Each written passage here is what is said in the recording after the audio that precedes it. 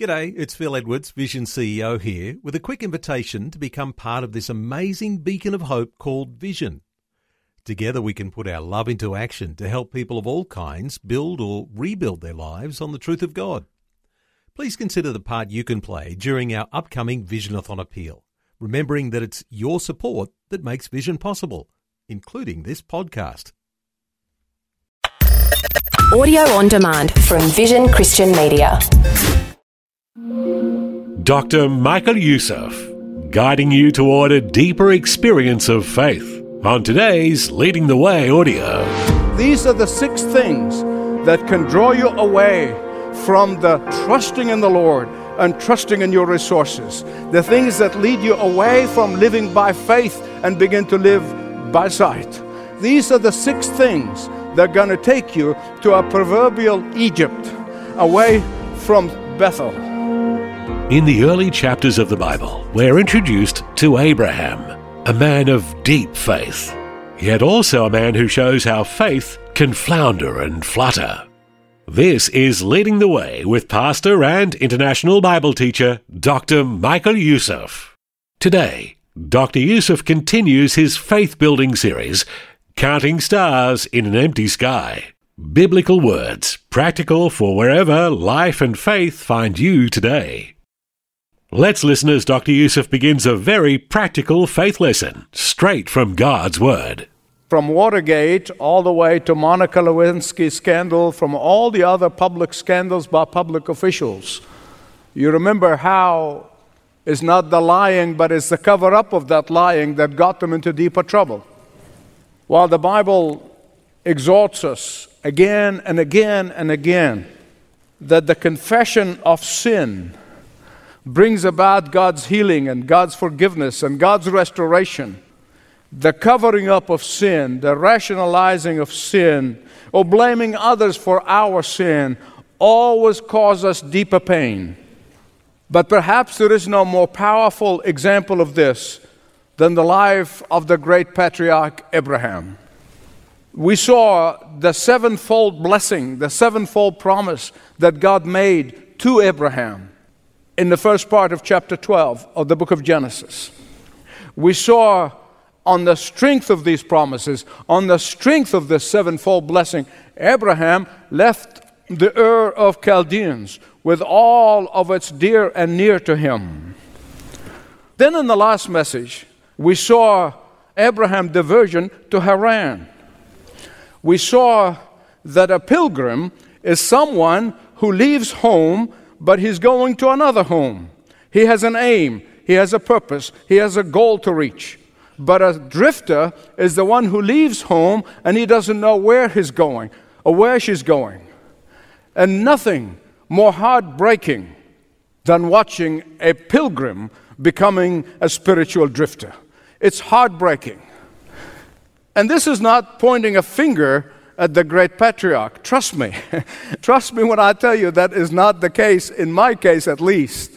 For I know experientially how dreadful it is, how painful it is, those temporary detours from being a pilgrim to becoming a spiritual drifter.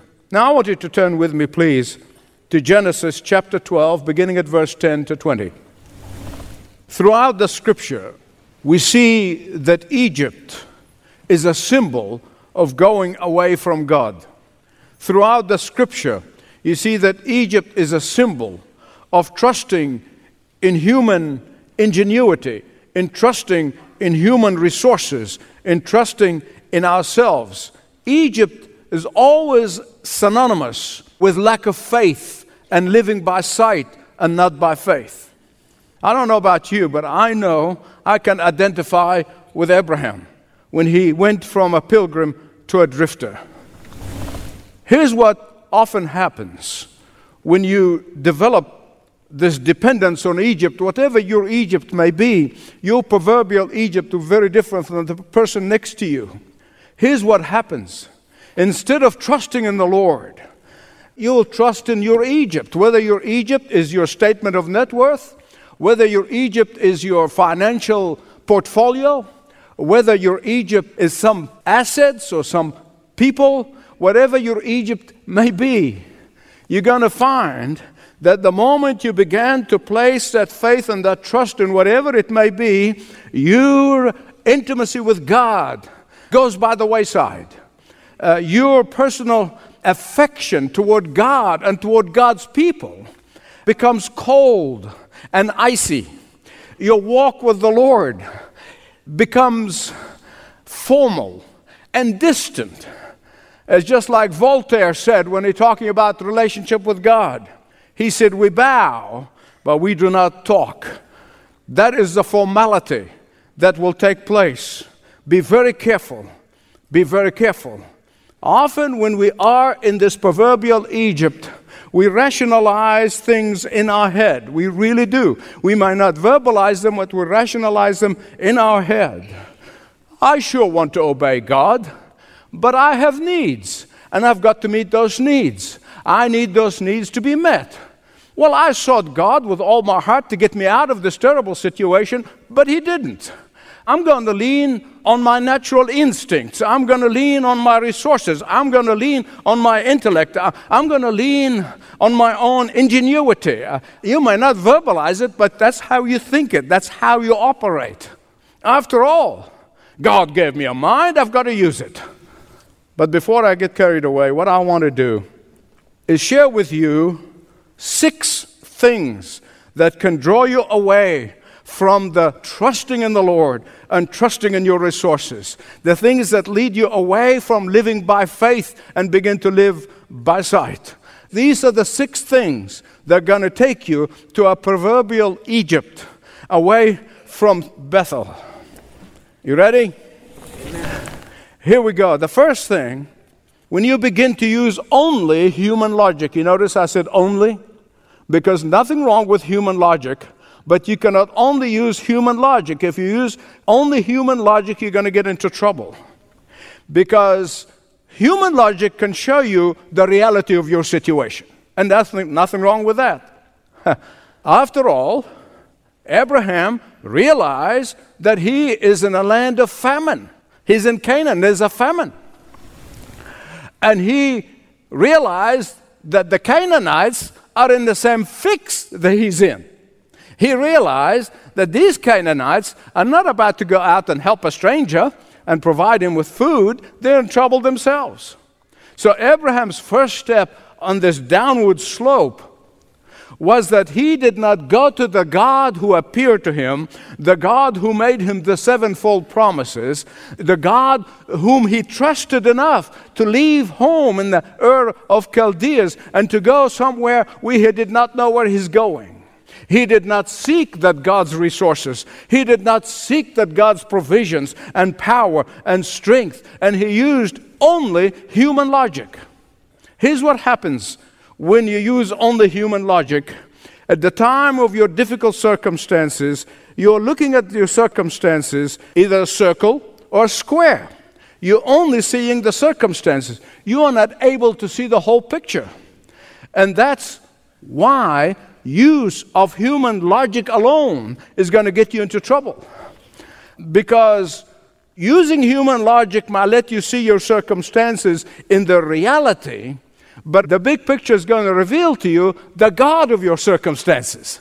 And that the God of your circumstances is bigger than your circumstances. Amen? Using only human logic and not seeing the whole picture is the first step that will begin to take you away from the God of power and might. Secondly, ceasing to worship. And I'm not talking about singing on Sunday morning. No, worship includes personal worship. Personal worship includes offering sacrifices unto the Lord. Worship includes self-giving to God. Worship includes that place of meeting with God on a regular basis, on an intimate basis. And when Abraham left Bethel, which means the house of God, where he has built an altar, he went to Egypt, and we see no evidence of him building an altar in Egypt. And he did not come back to the heart of worship until he left Egypt in humiliation. We have no record of him worshiping God in Egypt, only coming up with this cockamamie scheme and ceasing to trust in God, using human logic and failing to see the whole picture, and the God of circumstances is going to take you to the second step, and worship will become boring. Worship will become a chore. Worship and spending time, it becomes a drudgery. Albeit it happens slowly, it happens gradually, and it begins by that first step. Spurgeon, the great preacher of yesteryear, wrote the following. He said, biblical truth is like the pinnacle of a steep, slippery mountain. One step away, and you find yourself in the downward grade. Beloved, wherever you are right now, only you and God know where you are. Wherever you are, you can come back and trust God again. And you can come back to the heart of worship. Now, there are some people who think that they can go to church for 1 hour or maybe an hour and a half. If you stretch it, it's 2 hours. And they think that 1 hour a week or 2 hours a week is going to give them victory the whole week. Don't fool yourself, please, because the world is too powerful and the devil is too conniving for you to just spend an hour with God each week. First, using human logic only and not seeing the whole picture. Secondly, worship, personal worship, goes by the wayside. Third step, which is self-sufficiency. You look at your accomplishments, you look at your accumulations, and you not necessarily verbalize what I'm going to say, but you think it inside. Man, I'm good. I really am good. But look what I did. Oh, thank God. Yes, you give him lip service. But then you go back and say, I must be clever. I must be wise. I must be really, really good. Look where I came from. Look where I am now. I got myself here. Others may be falling and stumbling, but I am self-sufficient. I am financially independent. I don't owe anybody anything. Abraham probably thought to himself, these dumb Egyptians, now I don't take that personally. I mean, these dumb, what would they know? I can out-negotiate them. Sarah was not only my most important asset, she is a beautiful woman. If Pharaoh ever finds out that Sarah is my wife, he's going to kill me and adds her to the concubines. So I got a scheme. I got a self-sufficient plan. What is Abraham doing? Listen to me.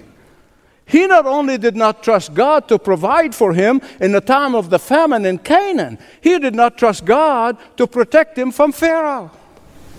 He forgot the promise of God.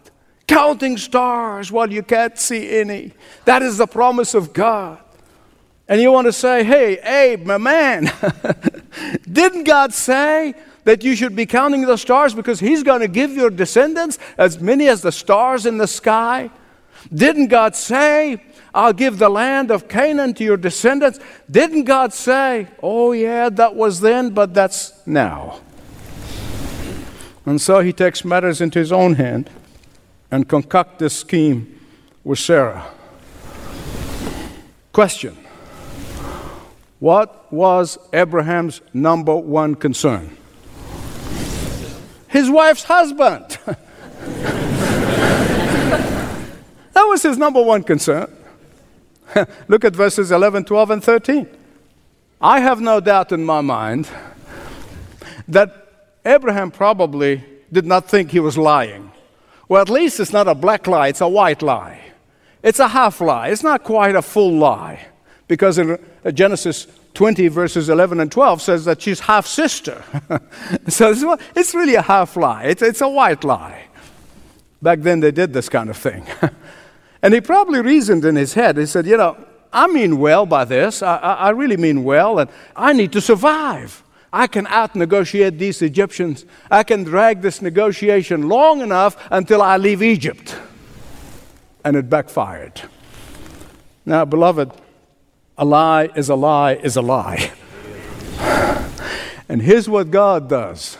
He does not wink at lie. He may not take you up on it or you see the consequences the next day or the next month or the next year, but God never winks at sin. He does not. He forgives sins, but He doesn't wink at sin. Using human ingenuity and human logic and not seeing the whole picture. Stopping true worship, personal worship, becoming self-sufficient. Fourthly, unconfessed sin will always lead to more sin, not less. And that will always happen when you cease to be a pilgrim and you become a spiritual drifter. It will always happen. God had to supernaturally intervene to protect Sarah's honor. God had to insert Himself supernaturally to protect the promise that He made to Abraham of counting stars even when he can't see any. Let me tell you something about sin. There is a world of difference between sinning and immediately repenting of your sin and confessing and turning to the Lord, and sinning and staying in sin. There's a world of difference between the two. Because sin always adds to itself. It's like a snowball rolling down a hill. It gets bigger and bigger and bigger as it rolls down the hill. But remember this, sin is always bigger and stronger than you are. But it is not bigger and stronger than the blood of Jesus Christ that was shed on Calvary. And that is why only the blood of Jesus Christ is the cure to all of our sins. The fifth step in this downward direction is a terrible loss. Terrible loss. Abraham's scheme turned into a disaster. Abraham thought that Sarah was his meal ticket. But alas, Abraham thought that he could stretch the negotiation with Pharaoh until he leaves. But it backfired. And I just want you to imagine Abraham at that moment of absolute shock and absolute horror and absolute terror, and his heart pounding inside of him as they came and snatched Sarah away from his household and took her to Pharaoh. Beloved, listen to me. There may be another warning and last warning to some of you. Whenever we choose convenience instead of obedience, we'll lose everything, and we'll lose something very, very precious. Someone said that the world might entreat us well, but that's a poor compensation for our losses. There's no altar in Egypt. There's no fellowship with God in Egypt. There's no new promise in Egypt. Only desolation of his household. You remember when the prodigal son in Luke chapter 15 left home? When he left home, he said, "Give me." And then when he lost everything, he came back to his father and he said, "Make me. Make me." Whether you lost everything or you got everything, it doesn't matter. Just say, "Make me." Say it with me, "Make me." The downward slope begins with leaving God out of the picture and using only human logic and stopping worship, becoming self-sufficient, which lead to an avalanche of sin and experiencing humongous loss. And finally and sixthly, unconfessed sin brings about rebuke and humiliation. The greatest blessing in the Christian faith, the greatest blessing, is that God does not let go of His children. Did you get that? He never will let go of you. When He adopts you and gives you His last name, you are held in the very palms of His hands. Jesus said, "Those whom the Father gives me, I lose none." You're a child of God, you will not be lost. Even if you try, even if others try, if the world tries, Satan tries, you can never be lost. And I'm so grateful to the Lord for this. I'm so grateful that He pulled me by the back of my neck. And even now, if you go to the places where I've been, you will see the mark of the heels of my feet in the sand as He dragged me back to Himself. This is, my beloved friends, is the greatest news of all. Now, some people might not see it that way, because sometimes God does this by revealing, exposing our sin. Sometimes we get rebuked by sin. Sometimes our sin can bring about deep humiliation, as it happened to Abraham. But that's not bad news, that's good news. Because from eyes of eternity, He is saving you. He is saving your soul. Here we see a pagan Pharaoh, rebuking and straightening out the friend of God. Think about this. Pharaoh said, "What have you done? Why did you not tell me that she's your wife? Why did you tell me that she's your sister? Take her and get out of here." It was a greatly subdued, humiliated, but more importantly, wiser Abraham who departed from Egypt and back to Canaan. It might not be very pretty, a pretty sight, but sin is never pretty. It's never pretty. Even if society approves it. Are you with me?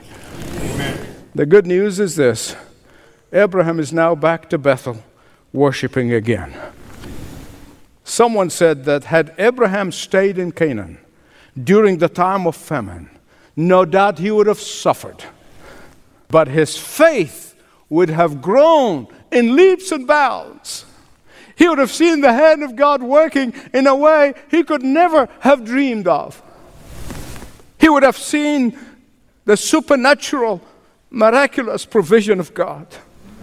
Thus, the famine that took him away from God would have been the instrument of God for his spiritual growth.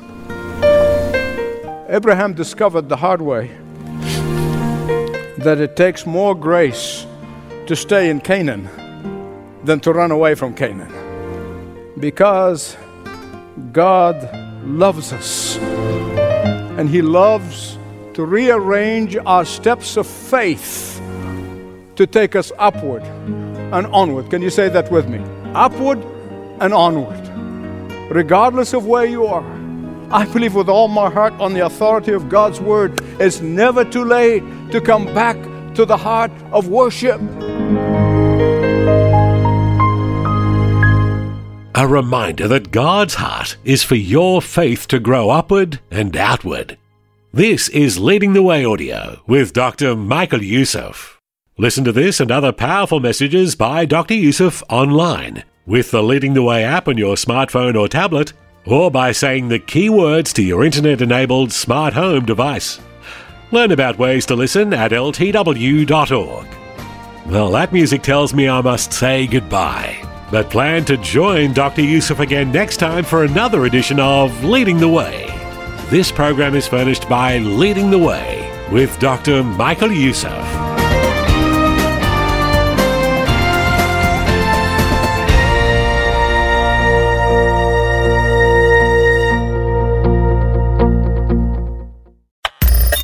Thanks for taking time to listen to this audio on demand from Vision Christian Media. To find out more about us, go to vision.org.au.